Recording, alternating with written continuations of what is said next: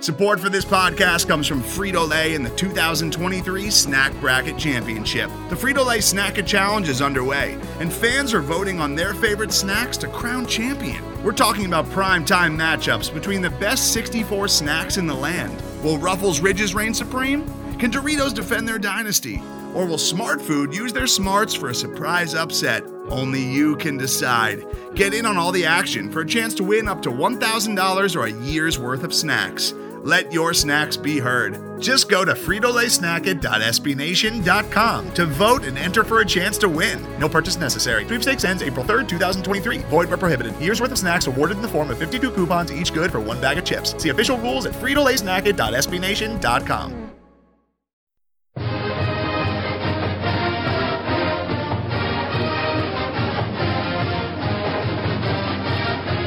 You're listening to the Testudo Times Podcast, the official podcast of SB Nation's Maryland Terrapins Colossus.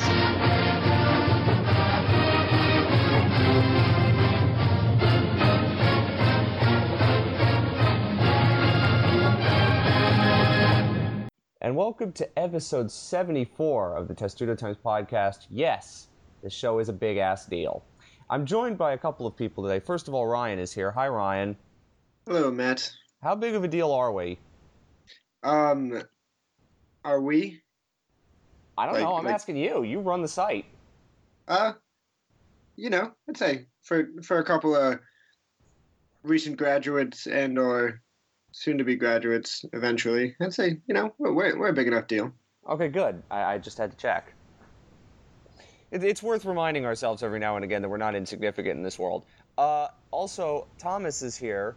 And Thomas is a big-ass deal. Oh, of course it is. It's biggest. Not as big as the women's basketball teams win on Thursday, but pretty big. You can keep up with that one yourself. Just letting you know. Okay, that's an in-joke in case anybody could figured it out. I'll explain it because I feel like we should. In our little chat where we go over story ideas and post stuff, Thomas's headline for the women's basketball win over Illinois with 3 things to know from the Terps. Big ass win. You didn't actually see that because I don't think we could publish that as the headline. But we did publish the 2 seconds. No, yeah, it was that. What shows up in Slack? That's the headline. Yeah, but I fixed it once I saw. Yeah.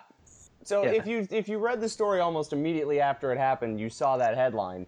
But it's not. It's still there in Slack, and it will be in Slack forever and ever. It will be in the Library of Congress at some point. And then, unfortunately, when Maryland, we're recording this on Sunday, by the way, Thomas didn't write up the story for the recap against Michigan State, but that wasn't a big-ass win. Apparently, a 17-point win. Is it big enough for that distinction? And the, what was it? 25-point win 25 was big enough for that. 25 is the threshold. 25 is the threshold, okay? So now you know the Testudo Time standard for big-ass wins. I think it's now an official standard, and it will have to be referred to as such for every win in the sport of basketball that is 25 or more points. Congratulations, Thomas. You set a new world standard. Good to know. Good to know I'm doing things out here. Yeah, you are. It'll be a big-ass deal when you run the site in a couple of years. Anyway, let's get on to actual basketball-related things. We did not record this past week. We had some schedule issues, but that means we've got 3 basketball games to talk about. And if we had recorded when we normally record this show, we would have been talking about 2 losses for Maryland. And, Ryan, a different kind of show we would have had, because after every show we do, there's always been a Maryland win in every show we've done talking about this team this season. That's still not going to change because Maryland just won yesterday, but if we had recorded our show at our normal time, it would have been an interesting conversation to detail Maryland's 2-game mini-skid. Yeah, it's certainly the difference between what we would have done on Monday Wednesday or Thursday versus today. The narrative definitely changes a little bit after the Ohio State game. I didn't dive too deep in the comment section after the Penn State loss. That's probably a wrong decision. I imagine there was a lot of, doom and gloom after that one. I think I don't know. Both of those losses were, so the Purdue loss, I think, that's a game where Maryland, going in, if you're like, hey, Maryland lost by 1 to Purdue, you're like, all right, that's probably fine, But Maryland had control against Purdue. Maryland had a 12-point lead with almost 8 minutes left in the game, and then Purdue came back and just barely stole it at the end. But Penn State was much more of a just Maryland looked pretty bad at pretty much everything for most of the entire game. Having those two games, next to each other, really that was starting to look not great. If Maryland, didn't beat Ohio State, all of a sudden we could be looking at, with the week that Maryland has coming up. On fire is basically what right. happened. And because Maryland's playing Northwestern on Wednesday and Wisconsin on Sunday, things are going to get real sad around here, I think. They're playing both of these teams on the road, and both of them are, if you're looking at the top 5 teams in the Big Ten, I think that both of those teams are in it. Yep. I will say this.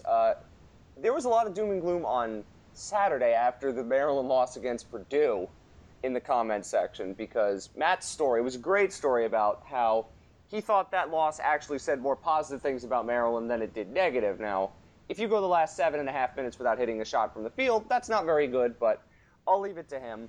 And I didn't watch that game as much as closely as I probably should have. Penn State was bad, and it was the first time, Thomas, since Pitt, and really only the second time this season that Maryland threw out an actual dud. And for a young team that we expected to have a lot more games like it, and has had 2 out of 25, that's not all that terrible, although it was still pretty bad to lose to Penn State in anything. Yeah, especially in the sport we're supposed to beat them at. Young teams, will have these duds. They had another one of those stretches, and it kind of gets lost in this because they played kind of sloppy the whole game, but they had another one of those stretches where they didn't hit a field goal for 6 minutes. Right at the start of the second half, they didn't do that. They've had these stretches all year, but somehow it hasn't been killing them. It killed them against Purdue and Nebraska. Well, it did. No, it's in their 3 of their 4 losses. It has been the reason why they've lost. Done that. Mm-hmm. But they had those skids against, Ohio State the first time. They had them against Illinois. They were 19-1 run against Minnesota. It wasn't. They're pretty good at recovering from it, but they just couldn't on Tuesday because they just played a bad game. They played a really bad game. I don't think that this team overlooks anybody, but if you looked at the schedule and you're thinking Penn State on a Tuesday night and they just lost to Rutgers at home. By the way, Maryland has 4 losses this season. 2 of them are to teams that have lost to Rutgers. I'm not saying, but just saying. Rutgers isn't really that bad, but it's still not a good look. Ryan, hey, none of them was to Rutgers. None of them were to Rutgers, but let's be honest here. You still lost to 2 teams that lost to Rutgers, and one of them lost to Rutgers at home. That hadn't ever happened before in the Big Ten, just saying. Ryan, that was one of those weird games, that Penn State game. We won't harp on it too much because we'll get to Ohio State and talk about the good things from the week. But that Penn State game was one of those games where I don't think Maryland is actively looking around anybody, but you're thinking Penn State on a Tuesday night, they just lost to Rutgers at home. That's a game that we could win, and there were more people on the internet that were Penn State fans complaining about Joe Paterno's statue being removed than were actually at that game. So I can understand why, if you're a Maryland player, you might be looking around that game just a bit. Yeah, and like you are as well, I'm always cautious, to buy into narratives like that. But I think, the having just lost, Turgeon said later that, or after the Penn State game, I believe that, the practice they had in between the 2 losses was just really bad. And, it's did the demoralizing loss to Purdue have some effect on that led over to the loss to Penn State? Perhaps. It's also just, Tuesday night game at Penn State with no one there. It's just that it just kind of had all the it was the perfect recipe for just like a dud, and that's what happened. And against a Penn State team that's, better than your usual Penn State team, but still, it's that's still not that great. I think it's, if Maryland came out and looked just as lifeless against Ohio State as they did against Penn State, then that would have been a problem. But that didn't happen. The Ohio State game was, fairly encouraging, at least for stretches. Then there's the typical opponent makes a quick run near the end of the game, but Maryland was able to close it out. Let's get to that, Thomas, because it's weird how this happens with every single game for Maryland that should be comfortable. And Maryland, from everything that I had gathered, Maryland was not totally blowing them out, but was in cruise control. And this was an Ohio State team without Jaquan Lyle that was in foul trouble the entire game, and Maryland couldn't put them away. And this, I guess, is something about this young team that is a bit of an issue. Like, when they get these big leads, we saw it in the out-of-conference, and we've seen it in conference play, that they got these leads, they can't put teams away. They can't stick the dagger in, and they didn't against Ohio State. Ohio State kind of beat themselves with silly fouls down the stretch, but is this something you have to worry about? That Maryland could play really good stretches for a long time, control the play, but then they give up these little mini runs, and suddenly it's a close game, and Maryland becomes a deer in the headlights.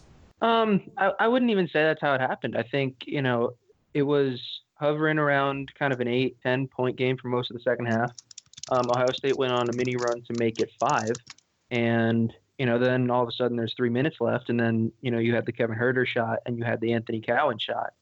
And, then that's it. Then there's a minute left and Maryland's up 8. It is definitely a thing when, you want when you're up 10 with however, 8 minutes left or whatever. You want to be able to get that up to 15, just put it on ice. And it is kind of worrisome that Maryland can't do that. We're late enough in the season. I don't know if that's something that's really going to change. I wonder if it is fixable, Ryan. And the reason why I do wonder that is because if there's any team that you thought Maryland was going to put away, it's an Ohio State team without their best player in foul trouble at home.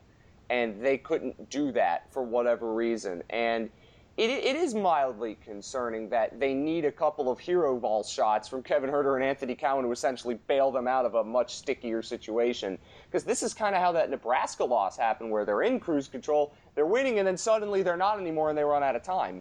Yeah, I think it's weird. Like, if you try to define what the root cause of, this same pattern being, there in every single game, I feel like I don't really know what it would be. I think part of it is, in any basketball game, leads, they always fluctuate, and a 10-point lead can turn into a 5-point lead really quickly, which is what Maryland saw against Ohio State.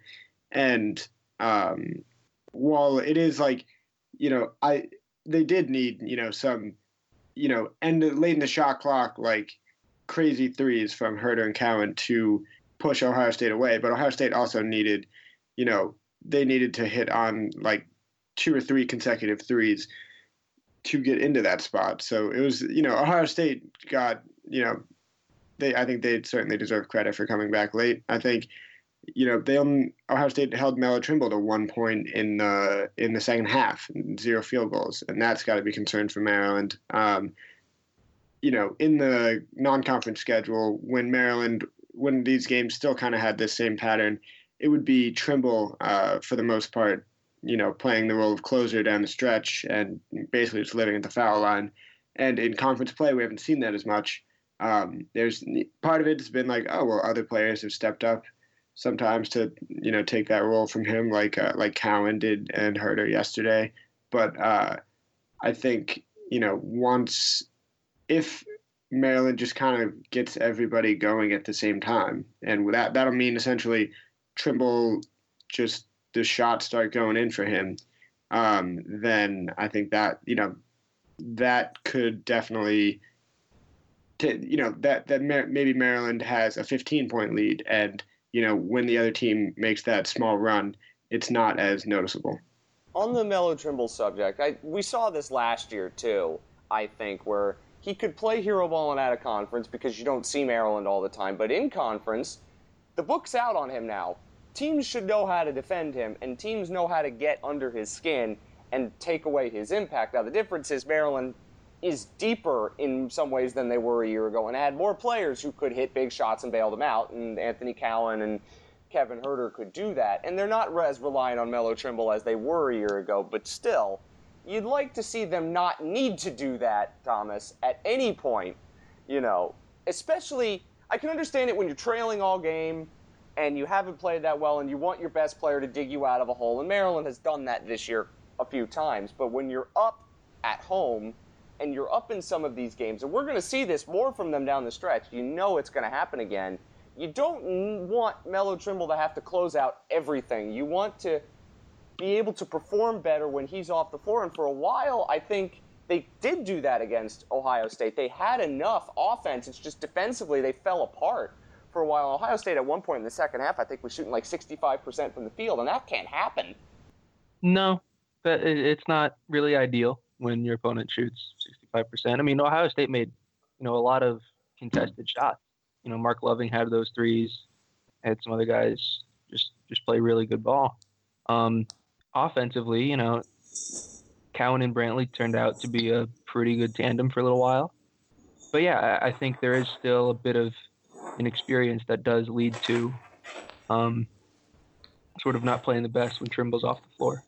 I have to say this because Matt Allentuck is not on this show. He will be on future ones, but I keep thinking of the things he's been saying all year, which is, Mark Turgeon, you don't have to play it big in every situation. And Maryland's offense, in the very few times we've seen them go all small, has looked really good. And that's what I've wanted to see them do when they get into these offensive ruts that they seem to always get into, and yet we never see them go small completely across the lineup. And, I mean, Ryan, I know Mark Turgeon has his principles and he sticks to them, but why do you think, even when your offense is going 5-6 minutes without a field goal, why do you think he continues to have this insistence on not going all small when it's been proven that it has worked over the season? Well, I mean, what do you mean when you say all small? Matt has talked about it being put Justin Jackson at the 5 and then go 4 guards the rest of the way. You don't need to have Dodd, Bender, or Tchaikovsky in at it. Leave them all on the bench at some point. Go small for 3 or 4 minutes, totally. Right. I don't think they've never done. I don't think, to my recollection, Thomas. Illinois. I don't think they've ever played Justin Jackson at center. Well, they put Justin Jackson as a pseudo 5 or LG Gill or something like that. But remember against Illinois, the first game against Illinois, when Maryland totally destroyed them. They didn't have Dodd, they didn't have Tchaikovsky, and they went almost entirely small and completely I believe Illinois and looked great. I believe that. Well, the small lineup there, I think, still had probably Nickens. Was it Nickens and Gill probably in that lineup? I don't particularly know. You know what I mean. I mean. Or this is what there are many permutations of this so-called small lineup, but you can run it without having a so-called big on the floor, or 2 bigs, as we often see Maryland use. And in that Illinois game, which is, to my recollection, the best that they've looked at any game all season, they destroyed somebody, and we haven't seen them destroy many people this year. Yeah, I mean, I think Mark Turgeon, I think he has, I guess, just pretty traditional views on big men. I think one thing he did say with Diamond last year was that, even though Diamond's size means he could really play probably 4 or 5, he only wanted his freshmen learning one position. And I think that might be part of the reason why you don't see, a Warriors-style lineup with Justin Jackson at the 5, because he's telling him, essentially, I don't want to put too much on your plate. I just want you to be able to do this one thing that you're already doing pretty well, and you just concentrate on that.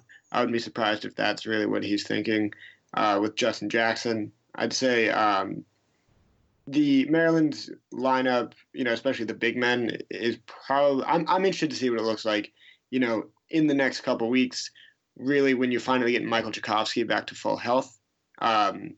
He, with him and Dodd, you'll probably want to give them a lot of minutes, and I think that means Gill and Bender are probably going to see a decrease because there's, that's where those minutes are going to come from.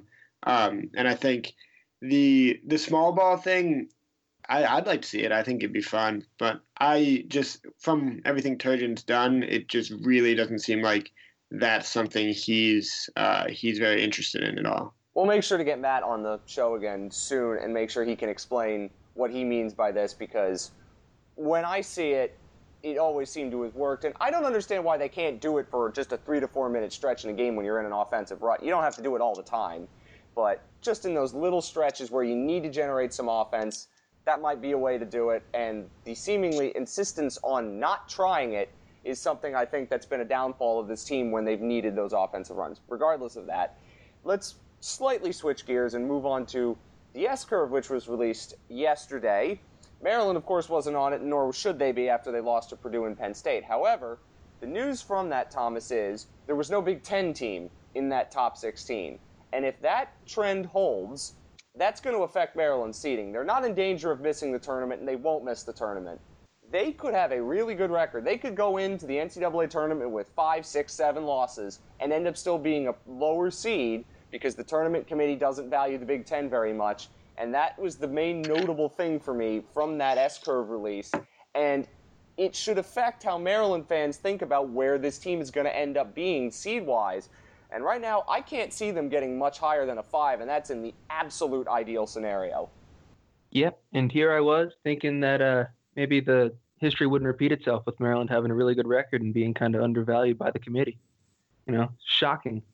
Well, Women's team is think that 25 this and 1, one's a little number more 9. justified than last year. Yeah, well, of course.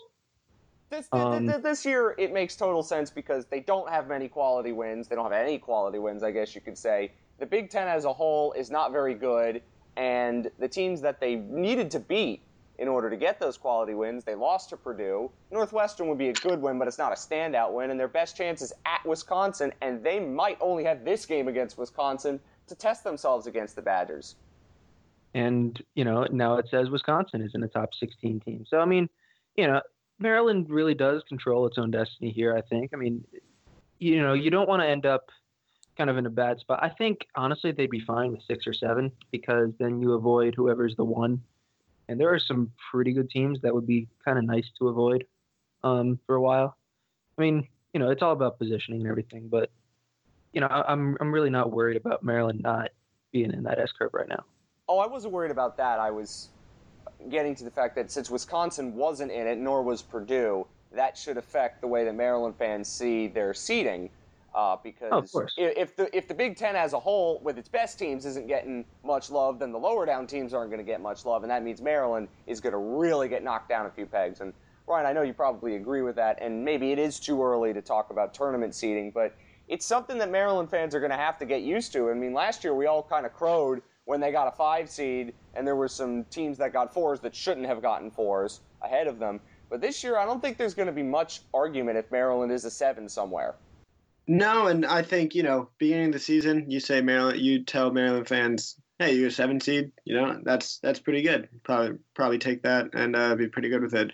But I think, one thing I think people always forget when these things come out is a lot of people will be ranking a team based on where their AP poll ranking is. And they're total, and people be like, whoa, what do you mean Maryland's the last year? What do you mean Maryland's what were they, 18th at the end of the season? Yep. 16. That would have still made them a 5 seed, let's be honest, but fair. But then I guess some teams above them in the AP poll got better seats.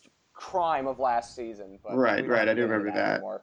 But and it's just it's just different people who are seeding these things, and the AP poll is always not something you want to take too literally in terms of rankings. I think how the Wisconsin and Purdue not being in the top 16 is definitely interesting, and I think Maryland's strength of schedule is going to be probably their biggest knock, on their tournament resume.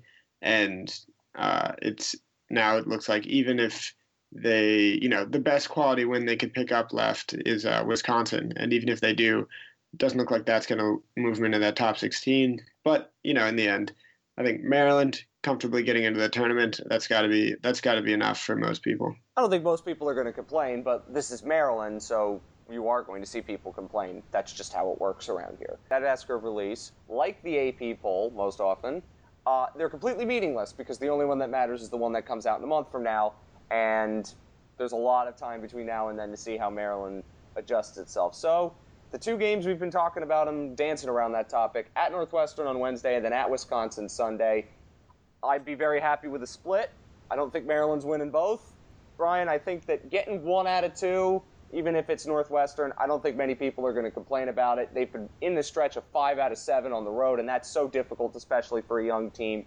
If they could get 1 out of 2 against these pretty good teams that are going to most certainly be tournament teams, that'll be a good stamp on their resume as then they play the back end of their schedule pretty much entirely at home or in the DMV. Yeah, it's, I think you're absolutely right when you say if Maryland gets a if Maryland gets a split, that's good enough. You would like to see, I think Maryland is certainly capable of beating both of these teams. So you really would like to see them get a win at one of those places, but both of them are going to be pretty hard. And back-to-back games on the road, like a Wednesday road game and then a Sunday is just kind of, it's going to be this is the toughest thing Maryland's going to have to do all season. And if they somehow are able to sweep, then that totally changes everything that we've been saying about them. Sort of. That's an exaggeration, but potentially a bit. But if that would very much turn the narrative that around the team more recently, and then their schedule at the end of the regular season, which is just sneaking up on us. Except for Rutgers, these are all going to be, I imagine, they're all going to be the same kind of game Maryland's played all year. Minnesota, that's not going to be easy. Right, but certainly not going to be easy. Same with Iowa, Michigan State. Rutgers is the only one on the schedule left that you're like, all right, this should be easy. Well, it's at Rutgers. You think about it. 3 of their final 4 are at home. The only one that isn't is at Rutgers, is a team that they should be able to beat rather easily. 2 of them are against teams they already beat on the road. Michigan State's a bit of a wild card at this point, and they have 6 games left in conference play. Let's say they go 4-2. That's probably enough to get them a top 4 seed in the tournament. And remember where the tournament is this year. Remember the Big Ten tournament is.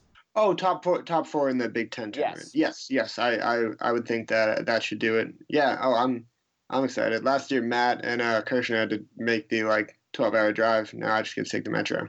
Yeah, but again, think about that. Those are Maryland home games. Yeah, that's gonna be great. In this case, it's a Maryland home game, which means they don't have to go very far anymore, and that helps them. And I mean, I'm sure the fans are gonna be, packing that place. I know a couple of my friends bought student tickets the other day, and that's gonna be really cool because at the Verizon Center for the Maryland Georgetown game, I mean there were a lot of Maryland fans there. It was exciting, and I imagine it's gonna be probably more for this one. I imagine it's at a weird spot because usually the Big Ten tournament's right before spring break, but this year it's not. I think Maryland spring break is like a week later than it usually is. Which means I think there's going to be more kids around for it. And, it'll still be the end of a week. So, but even then, it's Verizon Center. It's not like they have to travel. That's what I'm saying. Oh, yeah. No, generally at the end of spring break, a lot of the time people are either, jetting off to Cancun or driving home to Massachusetts. Regardless of the kids, that's not a big deal. I'm not as worried about the kids. This is a quasi-home game for Maryland, whether you put the kids involved or not, but this is obviously the case. But we'll get to that when it comes around. There is a bit of football news that we should get to, Ryan. Lots of players leaving the program. Most of them were lower down Randy Edsall recruits that weren't going to figure much into the future anyway, and they've transferred to FCS programs, all of the like. The biggest notable of that was Mike Minter, who was not listed on the roster. He had 1 year left of eligibility and would have figured to have been a starter, but he isn't going to be transferring anywhere. He's just leaving the game of football, and there's an interesting reason why. It was, when Josh Stern from Inside Maryland Sports was the first person to write about it. But, after Maryland released its updated roster, there's 8 or 9 or so guys who weren't on it, and this was sort of to be expected. New coach, they've had a year here, and all of a sudden, if you're not really playing, and especially if you can grad transfer, now is the time to make that happen. And Minter was one guy who came out of nowhere because I think everyone was, he had another year of eligibility, and then initially his name wasn't on the roster, so we didn't know what was happening. And then he did an interview with the Severna Park Voice, I believe it was, where he said he was just, his body's just been through so much, and these even in high school, the number of injuries this guy had was just it was absurd. And he only got to play really his sophomore year and this past year, his redshirt junior year, were the only years he got to play a full season. And in the end, he's going to graduate in the spring, and he's just he's ready to put the whole playing football thing behind him. And Maryland, this means that essentially they have to replace another guy on the offensive line. But left guard, it's a position where they should have a guy ready to go in Quavez Bolware, who it's going to be his redshirt sophomore year, I believe. And he is one of the highest rated recruits Maryland's gotten in a couple of years. So he's, I'm excited to see what he'll do. And, obviously wish a guy like Mike Minter, who we got to talk to a couple times at media availability and stuff. And he was always, really talkative and really nice. Yes, so good luck to him in the future. And we should also say, if there's anywhere that Maryland can afford to lose a player, it's offensive line, where they have a number of options lower down the lineup that are highly rated recruits, that it's time for them to step up anyway. And no doubt we'll get more about that as time goes on. There was also a coaching hire that Maryland made. This happened about 10 days ago, but we didn't really talk about it on the podcast, so I feel we should talk about it here. And it's somebody who Andy Boo knows well from his time at Kentucky, and it seems like it's a big deal.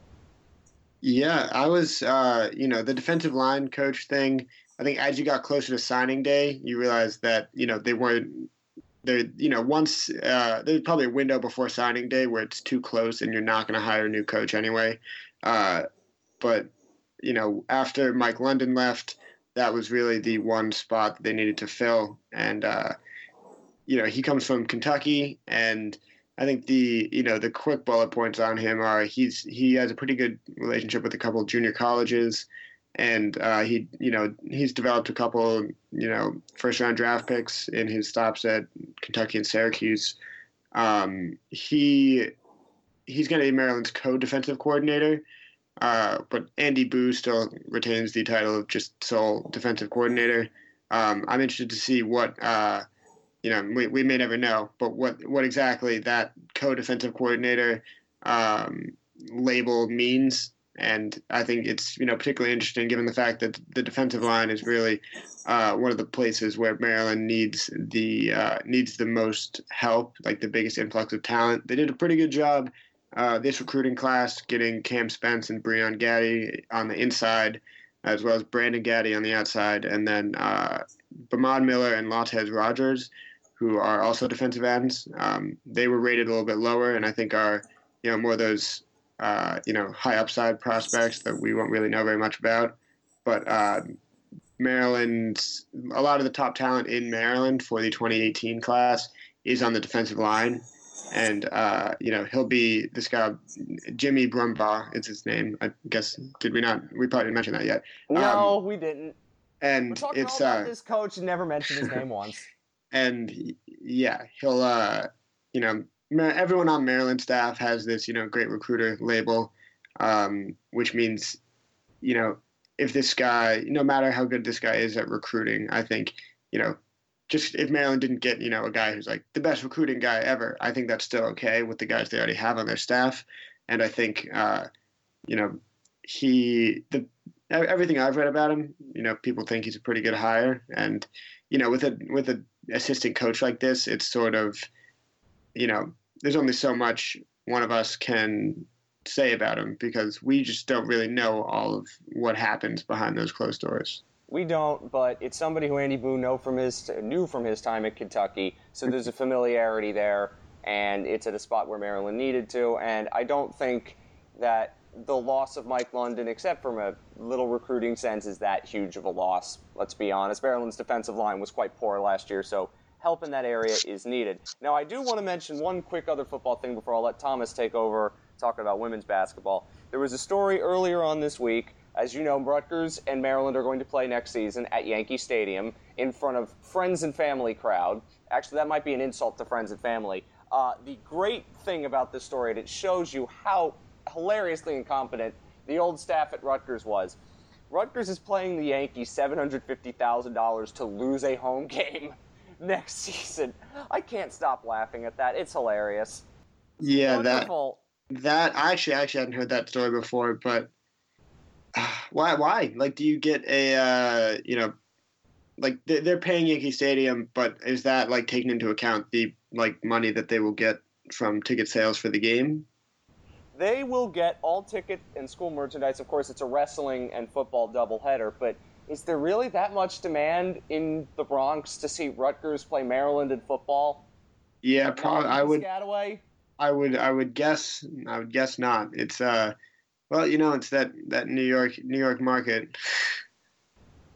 Jim Delaney, man, that's going to be on FS2 in a game that literally no one wants to watch, and will be called by Maryland students probably because Fox is probably not going to be that interested in such a game. Regardless, those are all jokes, and I found that to be a particularly hilarious story. But let's let Thomas, who has been quiet for the last couple of minutes, take the floor and talk some women's basketball. And there isn't really much change with Brenda Friese's team. They're just beating up everybody on their schedule like they're supposed to, and the NCAA selection committee still doesn't think they're any good. Oh, well. Yep. The new rankings were released last week, and Maryland remained at number 9. There wasn't much action in front of them, so it wasn't really a surprise, except Stanford, who beat Washington on the road. Washington was originally one of the top 8, jumped 4 spots to number 8, so they were ahead of Maryland. Stanford has since lost, but Texas, who was a little bit behind Maryland, won at Baylor, who's number 2. Because of that, Maryland is now number 2 in the coaches poll, will probably be number 2 in the AP poll this week. But also because of that, it's possible that whenever they do this again, Texas might be ahead of Maryland. I still think Maryland has, control of what it does because they're going to play Ohio State at least once in Columbus in a couple weeks, and probably again in the Big Ten tournament. So, if they take care of business, I don't really think they have too much to worry about. But it is kind of worth noting. And then every time when it becomes you need to win by a lot to improve your tournament seeding, and that's what a lot of people are thinking about, you get kind of bored with these 20-point wins. At some point, it's like, well, what do you want else? What else do you want them to do? Beating up everybody. They can't change who the Big Ten is. I can understand the out-of-conference schedule arguments, but you can't change who's in the Big Ten. You can't change how good they are. They're just beating everybody who they're supposed to beat. And let's be honest, if they end the season with 1 loss and they run the table and that loss was only to UConn, what else do you want them to do? How could they not be a 1 seed in that instance? Obviously, they wouldn't be the number 1 overall seed, but how could they not be a 1 seed when you've only lost 1 game all year? Because, and I've come around to accept that, they might be a 2 seed with 1 loss because, their best win currently is Louisville, and that's a good win. But after that, their second best win is Arizona State, and their third best win is maybe Michigan. Maybe it kind of, we just don't know. And most of the other top teams have played other, top 20 teams and, have a few wins against them. So it does make sense for a 3-loss, Notre Dame team to be ahead of Maryland. Oh, I can understand that entirely. How could they be left out entirely? Yeah, no, I do think Maryland should probably be higher. I don't like the idea that because your out of conference schedule was weak, you should be penalized for that. When you're 25-1 but your out-of-conference schedule was weaker than a team that like also won all of its out-of-conference games. I don't really feel like that means much because they just played some really bad teams that like they would beat most teams out of conference. I would like, if that assume makes sense. that. Yeah, of course they would. Now, obviously, they can't schedule everybody that's good, but you can only do what you can, and these schedules are often sometimes made years in advance, and there's no way of predicting how good they're going to be. And, I mean, looking at it, I mean, they were actually supposed to have a tougher out-of-conference than last year. They did catch a couple bad breaks, a team like Duquesne, who's been a really good program for a long time, is kind of having a down year. They played them at Duquesne, so that would be a tough game most years. And there's just a few other teams like that are just really having down years and really being bad this year. And that's bringing down Maryland somehow. It is. Well, this is how it works with these selection committees. The eye test is there, but it's always about these resumes with wins and RPI and BPI and KenPom and all of this stuff, and it makes a not so difficult process needlessly complicated in many ways. I can understand it, but there's a point at which there's a cutoff with strength of schedule arguments that, you know what, a good team is good, and we didn't really need to have it proven to us that they're really good. And Maryland's one of those teams that's like, they're really good. I don't think you need to beat a Notre Dame or a Stanford or anybody of that ilk in order to prove that they're a good basketball team. Mm-hmm. I think that's been generally proven. I will say that, I'm a big fan of the Jeff Sagarin rankings or at least the women, because we don't have like KenPom for the women, but Sagarin's pretty good, and he has, his ranking is kind of UConn, Baylor, and I think last I checked he had Maryland 6th. But there's this. That's at least better than having them be a 3 seed. Yeah, there's this clump of 3 through 7 or 8. I think we're all really bunched together, and so that suggests that there is kind of it's sort of tiered. There's UConn, then there's Baylor, then there's this other group, and Maryland does belong in that group. Although in the selection committee they are behind that group, which doesn't really make sense. Anyway, these are things that will probably not change unless Maryland just beats everybody by 20 the rest of the way, which is a conceivable thing that can happen. Yep, and I look forward to talking about it on the next podcast. Uh-huh. Well, we're going to be a broken record by that point with basically talking about the same thing every week with regards to this team, but that's okay. One other note, lacrosse season started under the radar. Both the guys and the girls won. After last year, they both lost in the national title game to a team from the same school. That wasn't much fun. We've got good coverage on the site. Maybe we'll have somebody on at some point to talk about those sports, but those will probably be in April when the basketball stuff dies down, obviously. But we'll make mention of notable lacrosse things on the podcast, and baseball as well as time goes on. I'll point out right now that the men's team, winning 15-12 at Navy is impressive, and it should be noted. Yes, it should. But, still early on, and Maryland last year started out really slowly and then turned out to be the best team in the country, so who knows. Regardless of that, I think that'll do it for the podcast. It was a big-ass podcast, Ryan, wasn't it? Surprisingly so, yeah. Well, when you don't go 10 days without doing one of these, there's a lot to jam in, and there's a lot to talk about, of course. Of course. And Thomas, you got the chance to speak a lot and speak your mind on the women's selection committee, and I'm sure you'll be a broken record by that point as we go on throughout the year. I'm starting to feel like one already. I bet you do. And I feel like one, too, because every time I see one of these selection committee releases, I say the same exact thing, and it's getting kind of boring. Anyway, we'll be back at some point in the near future. We'll talk about the games against Northwestern and Wisconsin and the women's stuff and any other news that might come along. Until then, of course, go Terps.